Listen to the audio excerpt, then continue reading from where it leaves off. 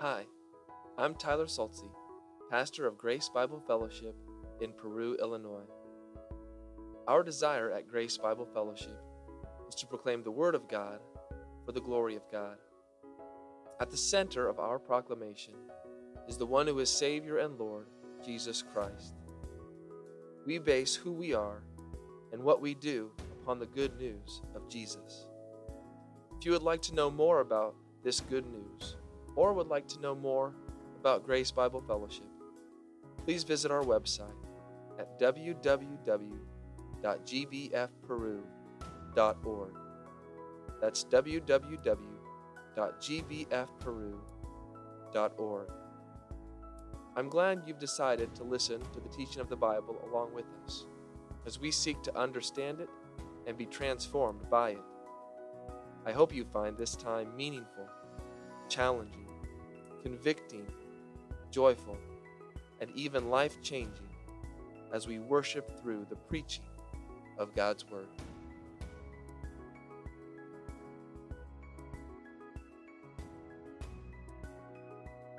And I should like to draw our attention this morning to the book of Acts, chapter 20. Acts chapter 20 this morning. We will read in a moment the first 12 verses.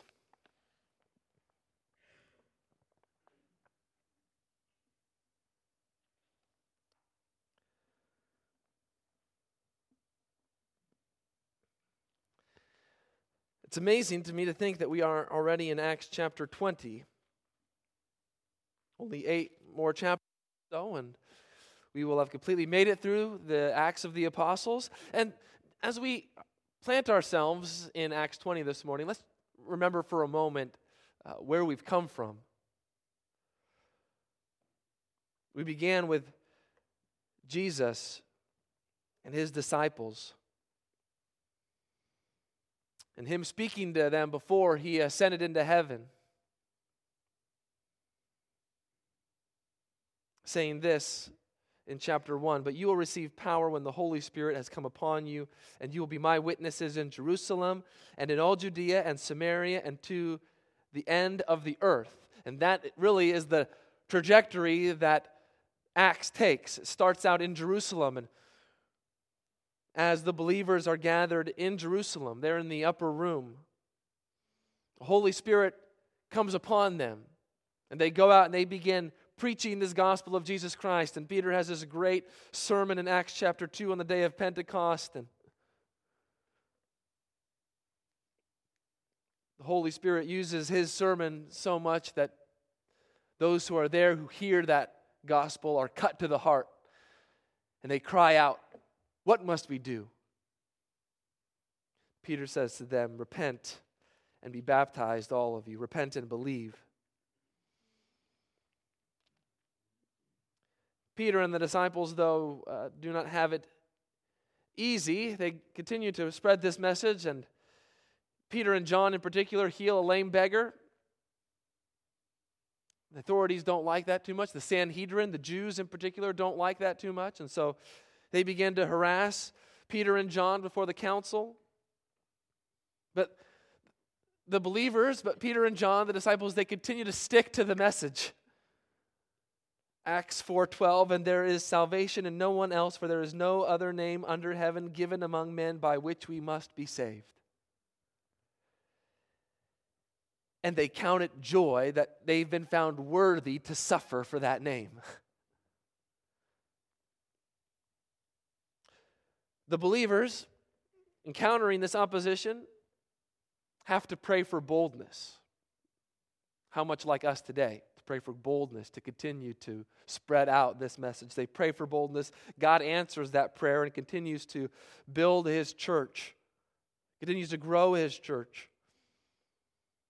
Not without difficulty. We remember Stephen, one of those who were chosen to be a deacon in the church, who was seized, who has this great sermon in Acts chapter 7 where he accuses the Jews and says, "You are doing exactly what your fathers have done. Your fathers go through the Old Testament, look back, they have rejected God's sent messengers over and over and over again, and you've done that, but even worse, you've done it with the Messiah whom he sent."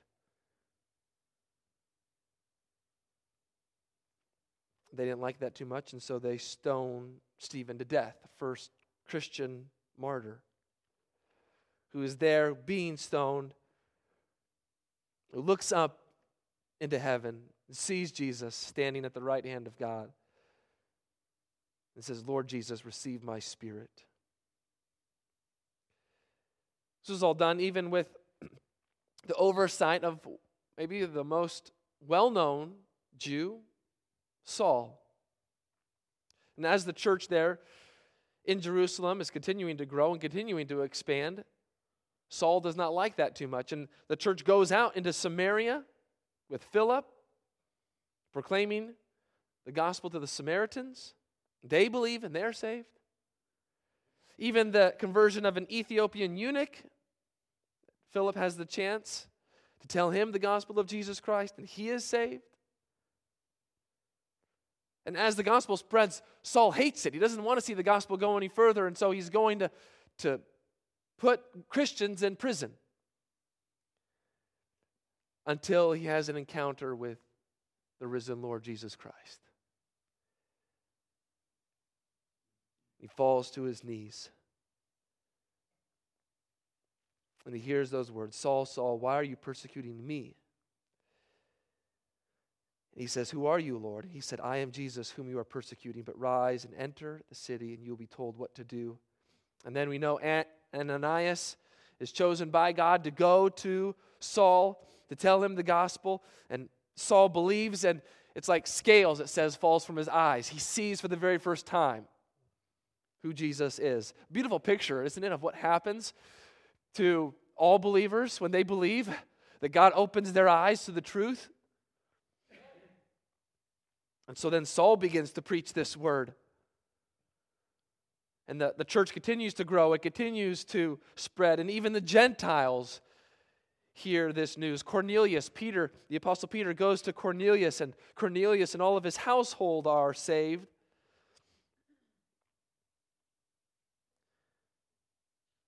And finally, Paul joins in on this and goes on 3 missionary journeys, spreading the gospel, planting churches, seeing people be saved, seeing the gospel go forth, seeing God's glory spread all over the known world. Exciting times, yet trying times as well. And that's where we meet Paul in chapter 20, in the middle of his 3rd missionary journey. And so let's read this together. Let's stand together and read it together this morning. Acts 20, verses 1 through 12.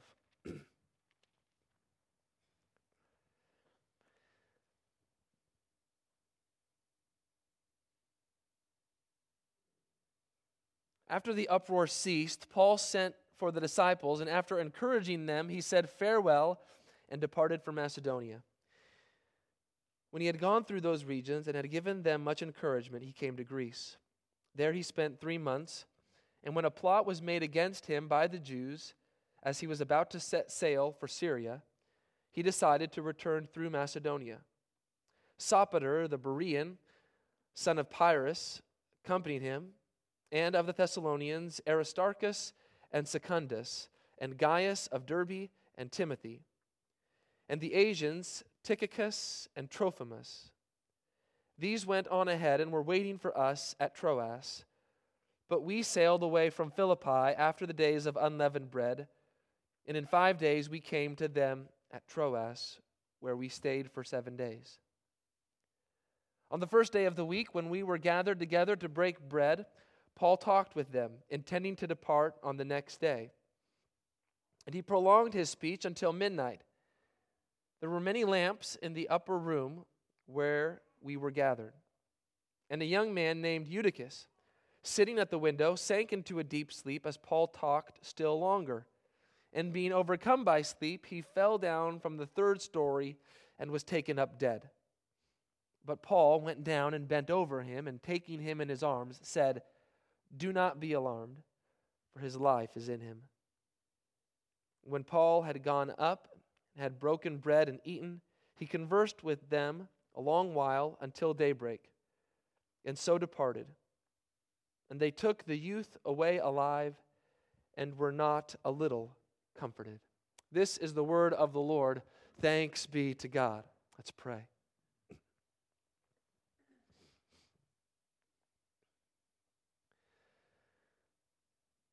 Almighty God, to whom all hearts are open, all desires known, and from whom no secrets are hidden. Cleanse the thoughts of our hearts by the inspiration of your Holy Spirit, so that we may perfectly love you and worthily magnify your holy name through Christ our Lord. Amen. You may be seated.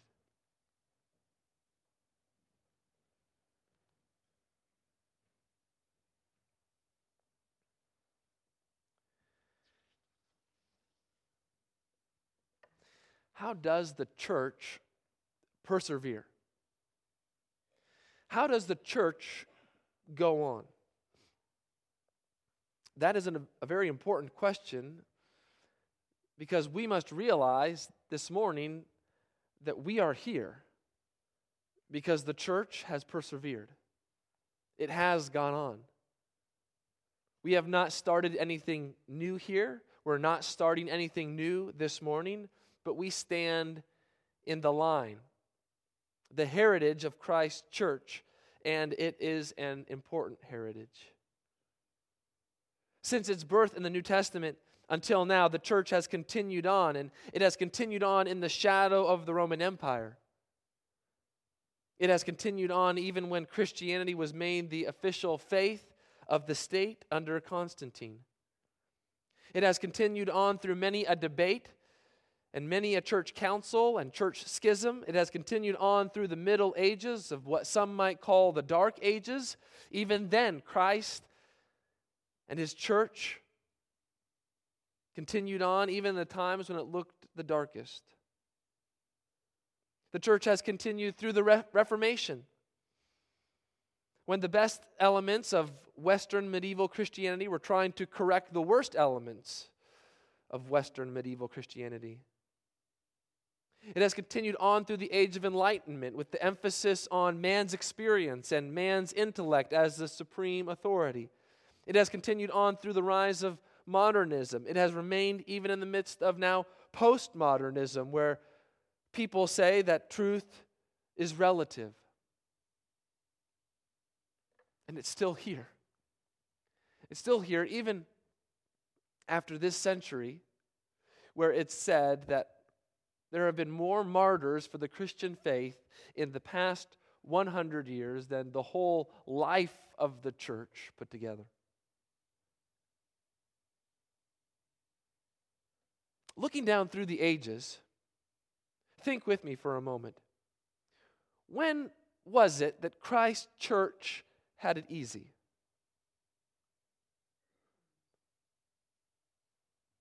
When was it when there were no problems, no controversies, nothing that threatened the church? When was the golden age? The time that we would like to go back to, the time when everything was easy and nothing ever got in the way or hindered the church from spreading the gospel of Jesus Christ. When was it that Christ's church could just coast along and not have to endure, not have to persevere, not have to press ahead?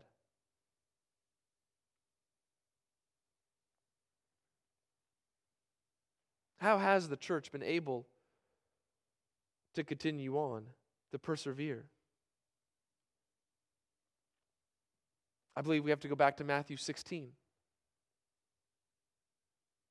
The church has persevered simply because of what Christ promised when He said, "You are Peter, and on this rock I will build my church, and the gate of hell shall not prevail against it."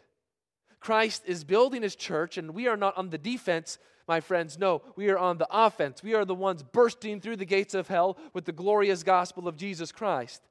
We are the ones entrusted with this good news to herald it to the whole world and so pierce the darkness with its light. We are the ones placed here as an outpost of heaven on earth, an embassy representing the kingdom of God.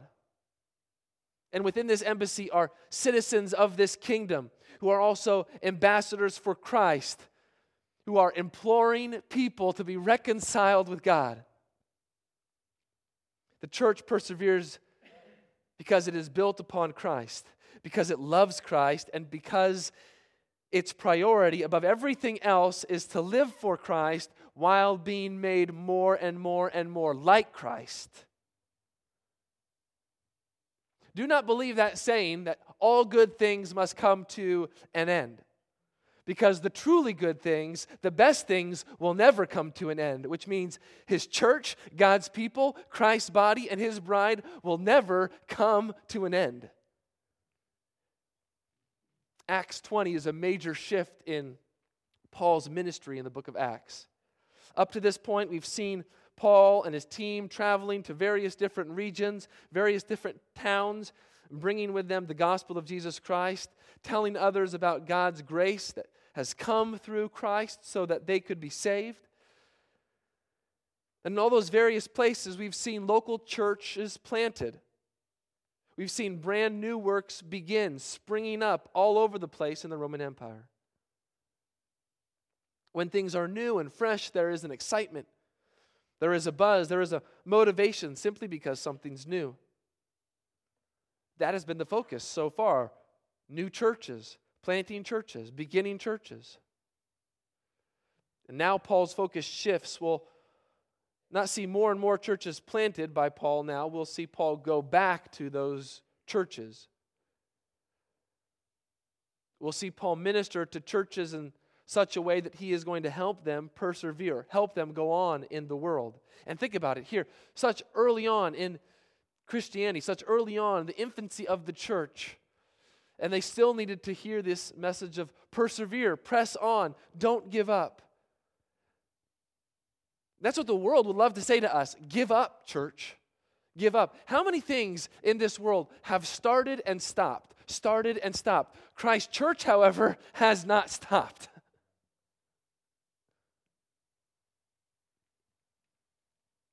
Paul's desire is that churches be built up. His desire is to see healthy churches. His desire is to see churches who are living in this world the way that God has designed them to live in this world. This was not an easy ministry, but yet it is a necessary ministry for the church to persevere. Do we need to persevere? Do we need to go on? Do we need to press ahead? If God's word teaches us anything, and if Paul's ministry tells us anything, we know the answer is yes. But do we ever lose sight of that?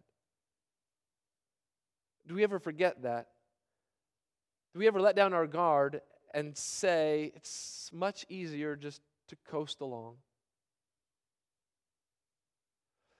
Paul never said, what is the easiest thing for me to do with the churches that have been planted? He didn't say, what is the most convenient way for me to minister to these churches? Or he didn't even say, what are the most convenient decisions that I can make? He didn't do that because he knew much was at stake. God's glory was at stake. The name of Christ, which we bear as the church, was at stake. So what do we learn about how we go on in this world as Christ's church from Paul's ministry? 2 principles this morning, 2 principles. You can find them there in your bulletin. Number 1, we are to remain encouraged despite persecution. We are to remain encouraged despite persecution.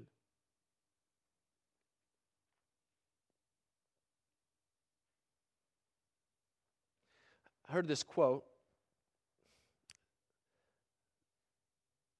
It says this: For Christians in the West, I wish persecution.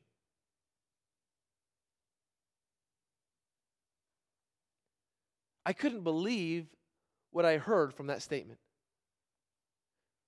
There I was watching this older Serbian man on my computer screen with a thick accent wishing upon the churches of the West. So, wishing upon churches like us, wishing upon us that we would experience persecution. Who would you wish persecution on? Your worst enemy? Someone you think is deserving of a little persecution, deserving of a little hardship, deserving of a little struggle? And here is what hit me like a ton of bricks as I heard this man say this. He said this not out of malice. He said this because he loved Christ and he loved Christ's church. He was not wishing persecution upon us because he hates us. He was wishing persecution on us as a Christian pastor from Serbia because he loved us, because he did not view persecution as a detriment or deterrent to Christ's church. He saw it as the best thing that could possibly happen to us as a church. What is your attitude towards persecution? What do you think about persecution? Is that a source of thankfulness in your life? Lord, thank you that we are not experiencing persecution.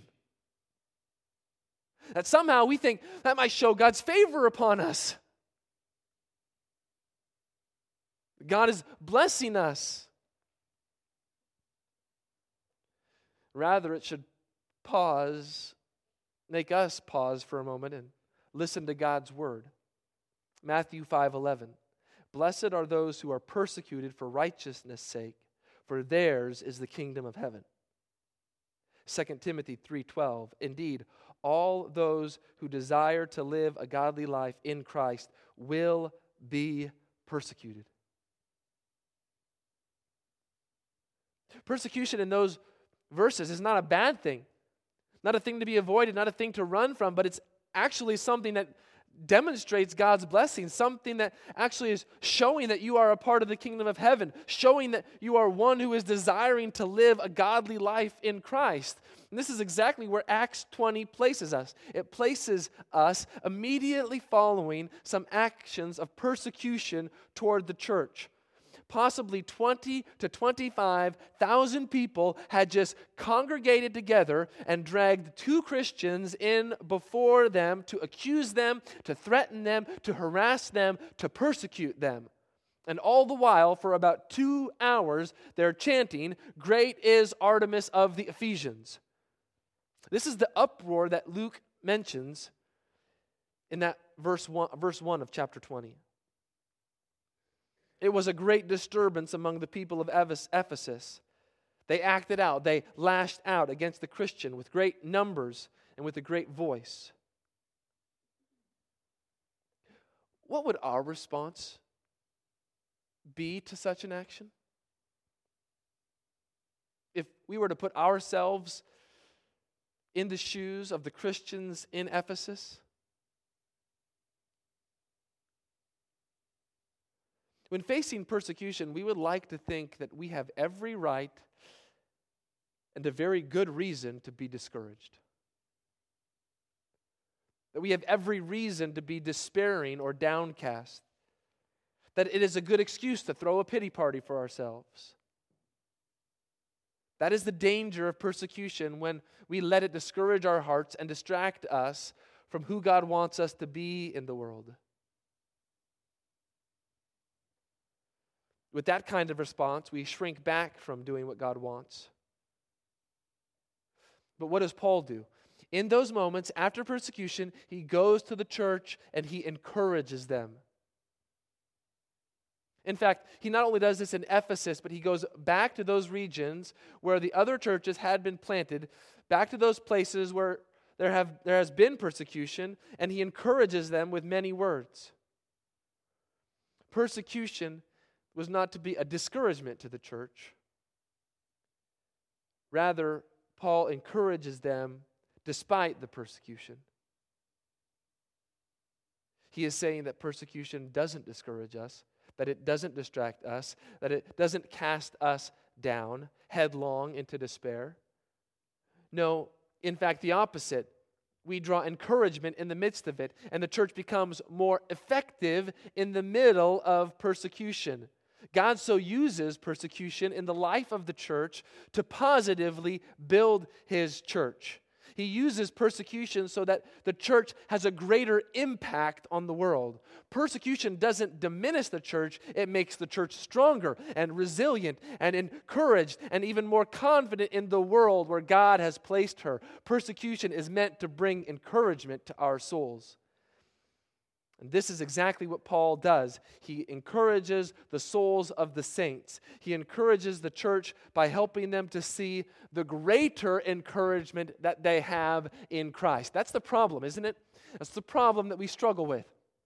Because somehow we've trained ourselves to determine how good our life is by the circumstances that go on in our life or the things that happen in the world around us.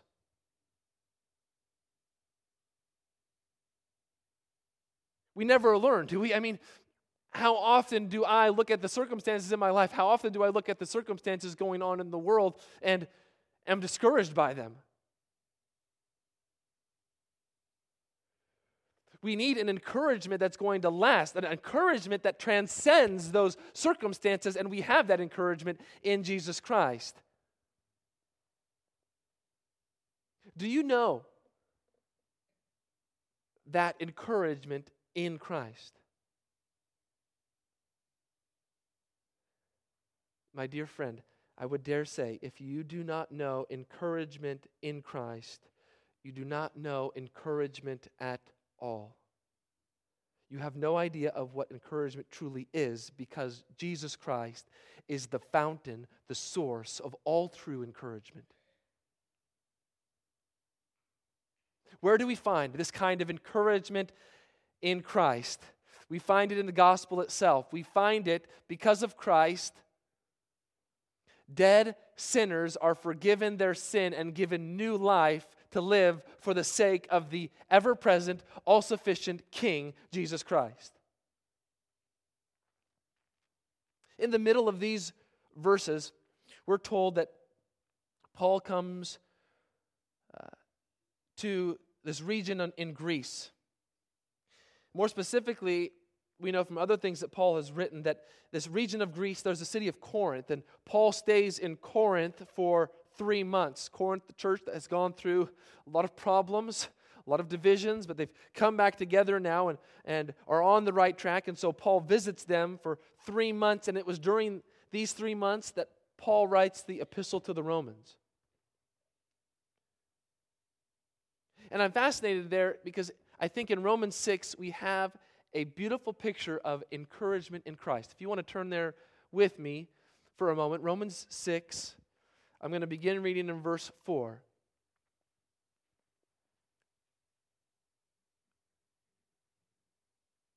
But perhaps this is a good snapshot, a good demonstration.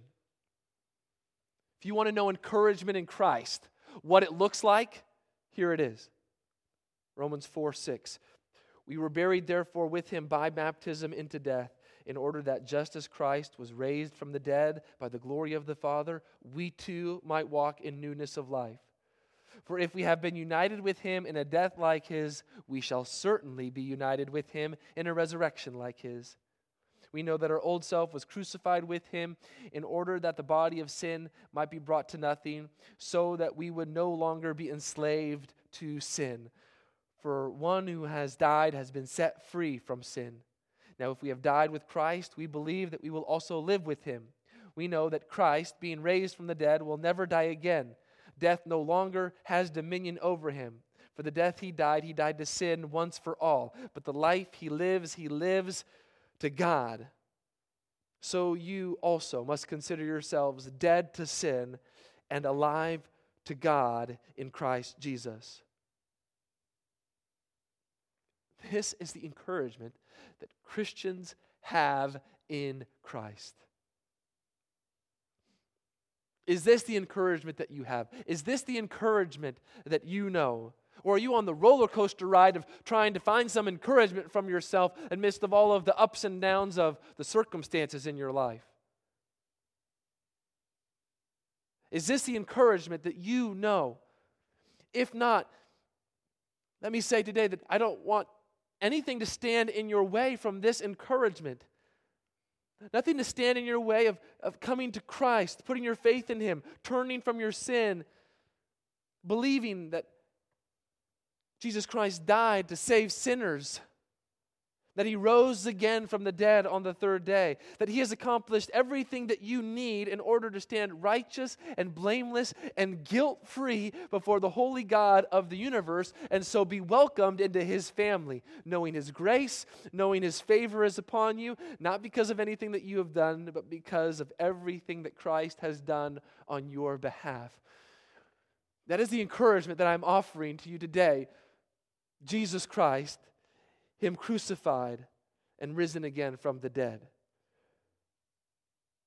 It's the encouragement that Christ brings of a clean conscience. Do you realize that that's what we have to offer as Christians that nobody else can offer in this world? A clean conscience. What does everyone else in the world say you have to do? You have to find your way back to God. You have to do some works. You have to do something in order to get to God. What do we say? Jesus Christ has done it all. He's done everything that you need. You don't have to do anything. All you have to do is you look to Him and you put your faith in Him, and He will forgive you. He will take away that guilt. You can never take that guilt away on your own. Only Jesus Christ can take away that guilt. Only He can clean your conscience. Only He can bring you into the family of God. This is the encouragement the church knows. It's the encouragement that Paul knew. But this encouragement does not stop persecution from happening. Even in these verses, there's still a plot made by the Jews to seek his life. And Paul somehow learns about it before he sets sail for Syria, decides to go through Macedonia instead. Persecution is still going on in the church. And so Paul changes his course here. Instead of going to Syria, Paul is trying to make his way back to Jerusalem. He's trying to head back there. And the reason why he's trying to go back to Jerusalem is that he's been collecting an offering for the church in Jerusalem from all of these churches from different areas. And that's why we see this team. You see Paul's team here in verse 4. All of the different men that are listed. Sopater the Berean, from that church that diligently searched the Scriptures to see if the things that Paul was saying was true. He was sent from the Berean church with their gift. We have two men from Thessalonica, Aristarchus and Secundus. And interesting there, you look at those names, Aristarchus, we see that word aristocracy from there. Aristarchus, probably very high in society, someone who was very wealthy, who was very well-to-do in society. And you have this other man named Secundus. You can even see in that word there, second. And oftentimes, slaves were named Secundus. They weren't first, they were second. You're not on top, you're underneath, you're second. So I think with those two names, beautiful picture here of these two men sent from the church of Thessalonica, showing just what kind of unity the gospel brings to people. It's not about social status. It's about the fact that they both belong to Jesus Christ and they want to deliver this gift from their church together. Aristarchus was also the man we just saw in chapter 19 who was drug into the amphitheater in Ephesus. Also have Gaius and Derbe of Derbe and Timothy from Paul's companions there. And then Asians, this Tychicus and Trophimus. All these sent by these churches with this gift that Paul is carrying back to Jerusalem. And he sends them on ahead to Troas, but they sail to Philippi and stay there for a time until they meet up with them. But even here in these names, we see this sense of encouragement because Paul was carrying this gift to the Jerusalem church to encourage the church. I think we see from these verses that encouragement not only persisted even in the midst of persecution, but that the ministry of encouragement was absolutely vital to the life of the church. Is the ministry of encouragement vital in the life of this church? And are you a part of that ministry of encouragement? Do you see that we are those who are depending upon one another for encouragement? Do you see that your brothers and sisters need you here to be encouraged by you, dear Christian?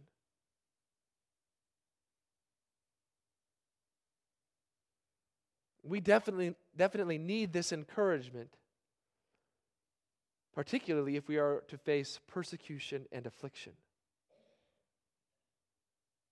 So encourage one another. Don't let today go by. Don't let this week go by. Encourage someone with the encouragement that you have in Jesus Christ. And what does this do? When we do this, it brings us closer together. It brings in more unity into the church. I didn't finish the quote that I said earlier that this Serbian pastor made.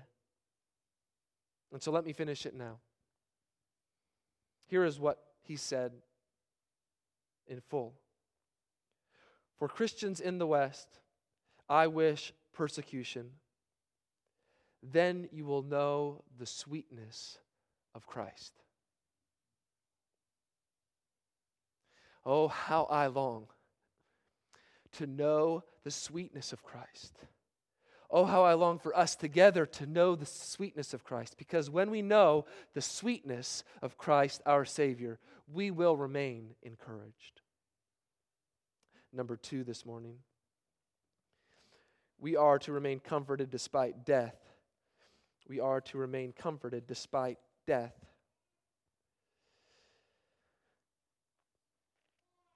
We know that Paul is trying to make his way to Jerusalem, but he sails away to Philippi for a time. He sends his team on ahead to Troas. And notice there, just in verse 5, there's a slight change in the pronouns. It goes back to this us and we. It appears that Luke, again, joins Paul on his missionary journey. And so now he's accompanying Paul to they're in Philippi, and then eventually when they get to Troas as well. And as they get to Troas, they stay there for 7 days, and we learn some things about Christian worship, don't we? That is being practiced there in Troas, that in fact we still practice today. It says the church met on the first day of the week. That is, they got together as a church on Sunday. Sunday became known as the Lord's Day, because it is the day on which Jesus Christ rose again from the dead. This would have had a big impact, particularly on the Jewish Christians, because their day of worship would have changed. They who used to worship on Saturday, on the Sabbath, they now change and set aside time on Sunday as their day of worship, all because of Jesus Christ. That's why they're meeting on the first day of the week. They're also gathered together to break bread. That's a euphemism being used for their practice of the Lord's table or communion. It appears that this is one of the specific reasons why they had come together, to partake in this ordinance that was commanded by Jesus Christ himself. And each time they broke bread, as it were, they were making the gospel visible. Their worship also included teaching. And with the Apostle Paul in their midst, he was the one doing the teaching that night. Since he intended to depart the next day, we might understand why he prolonged his speech until midnight. He had much to instruct the church on. He did not want to leave anything out. This most likely was the last time that he was going to see them.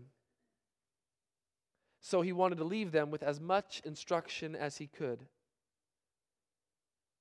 And this is where our event gets a little interesting. Everything up to this point, relatively normal. Nothing out of place. This is what the church always does. Gathers together to worship, breaks bread, it's devoted to the apostles' teaching. Then the attention of the event goes to a young man named Eutychus. And there is a little bit of irony put in this event because Eutychus, that name means fortunate or good fortune or lucky, which I find to be ironic because of the unfortunate event that takes place that night. Eutychus, being called a young man, probably places him somewhere between the ages of 7 and 14.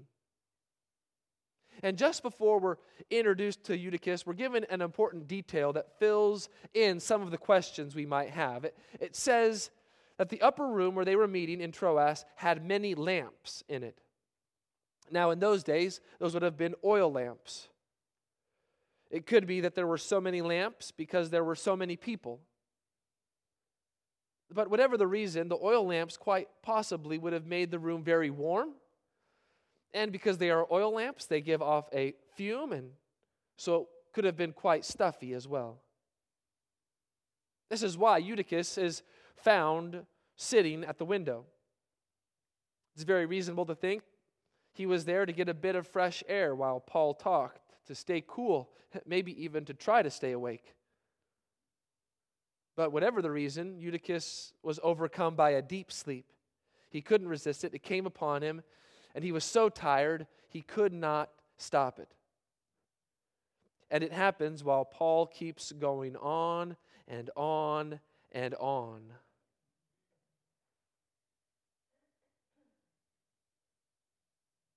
You know, Paul was good at a lot of things. But there's some encouragement I take from Paul in this. It took Paul all night to make Eutychus fall asleep. It only takes me about 5 minutes to put some people to sleep.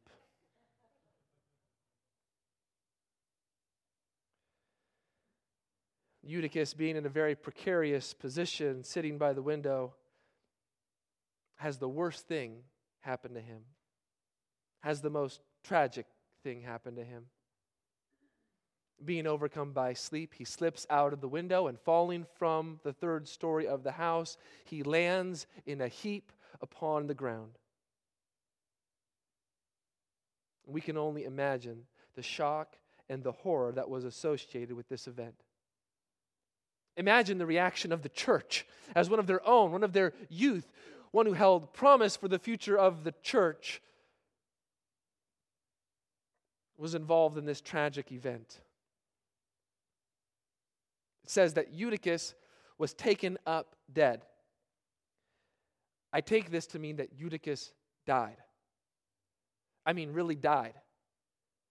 Luke, whose occupation was one of being a physician, did not say they took him up as if he was dead or like he had died. No, he was dead. There was no question. He wasn't almost dead. I take it to mean Eutychus was dead. So what does Paul do with this event that's taken place before him? Amazingly, Paul goes down to the young man and does not even appear to hesitate, but goes over to this pile of flesh on the ground. We're not even sure how disfigured he might have been after a 3-story fall, but that does not stop Paul from immediately embracing him. Some other Bible translations say that Paul goes down and throws himself upon the youth. This is significant. Paul embracing this youth, he's putting himself in the line of Elijah and Elisha. Remember back 1 Kings 17 that we read when Elijah lays himself, stretches himself upon the youth? Elisha does the same thing in 2 Kings 4. Both of these prophets for the Lord who spoke the word of the Lord.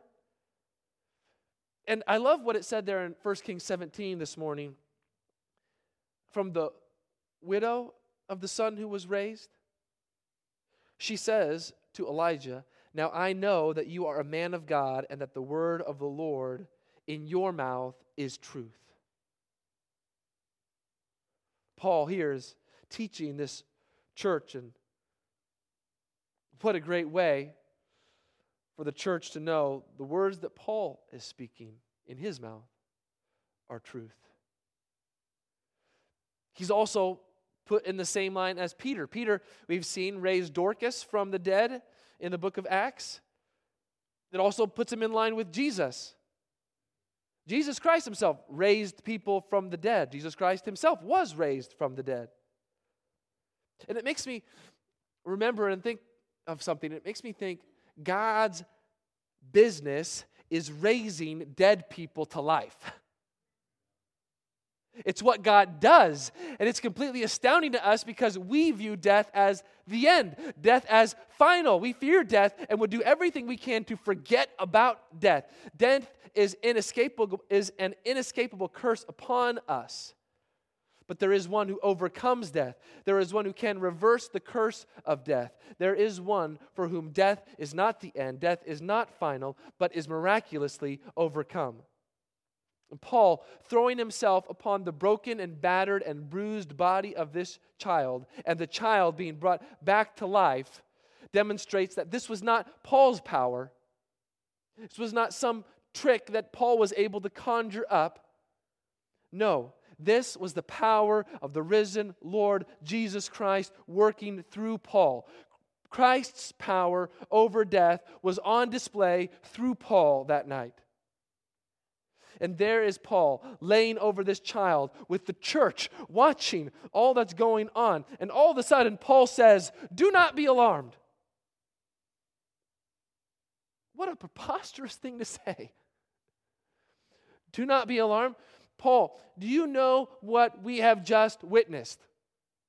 Are you aware that we have just seen a young man plummet out of a third-story window to his death right before our very eyes?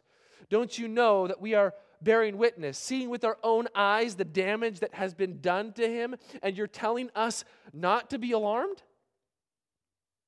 Are you telling us to pretend like we haven't just witnessed a horrific and grotesque event? You know, this word that Paul uses here, alarmed, is used 4 times in the Bible, and 3 of those 4 times it's used specifically dealing with a person being raised from the dead.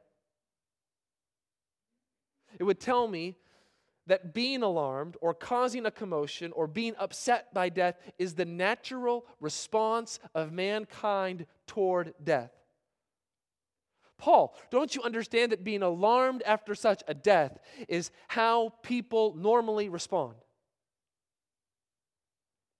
But Paul gives us the reason why they should not be alarmed. Do not be alarmed, for his life is in him. Or, do not be alarmed, he's alive. What greater words could he have comforted the church with than those words? So what's the point of this event? Why does Luke include this event in the book of Acts? Is it because it makes an interesting story? Is it simply because it's a supernatural, miraculous story? Is Luke rebuking preachers and pastors, telling us not to preach so long and not to be so boring? I don't think Paul was being boring that night, and someone still fell asleep. Is Luke rebuking churchgoers, telling them the danger of falling asleep in church? Is he warning you to stay awake during your pastor's sermon? I do not believe that this is the warning, not to be like Paul, and I don't believe the warning is don't be like Eutychus either. I believe something bigger is happening here. I believe that this event is actually meant to take us to the foot of the cross. I believe that this event is to make us ponder anew and afresh the sacrifice of Christ. when we take time to meditate upon that cross, we become aware of the fact that Jesus Christ was betrayed by one of his own disciples. We see him who was tried unjustly in the courts of mankind. We find him who was beaten and bruised and mocked and spat upon. We behold him who bore a crown of thorns pressed into his brow. We gaze upon the nails being driven into his hands and into his feet. We bear witness to him suspended between earth and heaven, hanging from the cross. We hear the words, my God, why have you forsaken me?" We encounter him sighing with the pronouncement, "It is finished," and him giving up his spirit. We feel the earth tremble and shake. We look to see the spear pierce his side with the flow of water and blood poured out upon the ground. We find his limp, lifeless body removed from the tree and placed in a tomb. Haven't we just witnessed the most horrific and grotesque event? Haven't we experienced one of the most tragic events in history put on display before our very eyes? Are we to pretend like that hasn't happened? Are we to say or even think, well, it's really not that bad? Are we just supposed to get over it and move on in life? No. Do not be alarmed. He's alive. That is why I believe the raising of Eutychus is in the Bible, because it is his resurrection event that points us to the resurrection event. And it is the resurrection event that brings the greatest comfort and the greatest consolation to our souls and to our hearts. It is we who need to hear those words every time we get together, because it is by these words, "He's alive," that we are able to go on, that we are able to persevere, that we are able to stare death in the face with absolute confidence and say, "You will not have the last laugh. You are not the end. You are not final, because I belong to one who has overcome sin and death and the grave. You can't touch me. I belong to Christ." This is the comfort that we receive from one another. What is it? What is it that I see when I look at you, my fellow Christian? Why do I want to see you? And why do I want you to see me? Because every time I look at you, every time I talk with you, every time I have sweet spiritual fellowship with you, I am engaging with one who has been resurrected from the dead. I am engaging with one who was once dead in trespasses and sin, but now God has made you alive in Christ, and we share in the hope of the resurrection of the dead. Do not be alarmed. We are alive. Paul almost nonchalantly appears to go back to what he was doing after he raises Eutychus from the dead, doesn't he? When Paul had gone up, he broke bread and eaten, conversed with them a long while until daybreak, and so departed. And then we come to that last verse. "And they took the youth away alive, and were not a little comforted." It appears that Luke likes to talk this way. There was not a little disturbance, meaning there was a great disturbance. Now they were not a little comforted. It's interesting here, though, that this negation is built around a word, and the word is moderately. Could just easily have been translated, "They were not moderately comforted." The Christians were not moderately comforted by Paul's actions of raising Eutychus from the dead. Which makes me think, do I ever settle for being moderately comforted?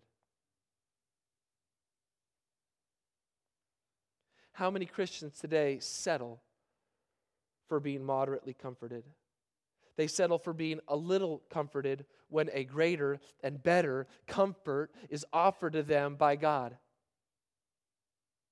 How many of us settle for some quasi-spiritual, quasi-Christian form of comfort in the attempt to satisfy our souls? If we are truthful, do we like little or moderate comfort because we don't have to be vulnerable, because we don't have to be transparent, because we don't have to change, because we don't have to sacrifice, because we don't even really have to be a Christian or obedient to God's word to receive that kind of comfort? And how many Christian isms are out there that too many people draw comfort from, when really you start to pull back all the layers, you realize that that's just man-centered comfort rather than comfort that comes from God. And all man-centered comfort only masquerades as true and great comfort, because it can never really produce the comfort that we need. The great comfort we need comes from God through Christ. It's not us trying to comfort ourselves, it's God comforting us. And if He is able to bring abundant comfort to our lives in the midst of death, what is it that we're going to go through? What is it that you're going to encounter? What hardship, what tribulation, what difficulty, what affliction is there that will come upon us that will strip us of such a great comfort? Nothing can take away this great comfort. None of these things, hardships, difficulties, tribulations, can touch us because of the hope of the resurrection that permeates our lives through Jesus Christ. I leave us with these words, 2 Corinthians 1, 3 through 5. Blessed be the God and Father of our Lord Jesus Christ, the Father of mercies and God of all comfort, who comforts us in all our affliction, so that we may be able to comfort those who are in any affliction, and with the comfort which we ourselves are comforted by God. For we share abundantly in Christ's sufferings, so through Christ we share abundantly in comfort too. Let's pray.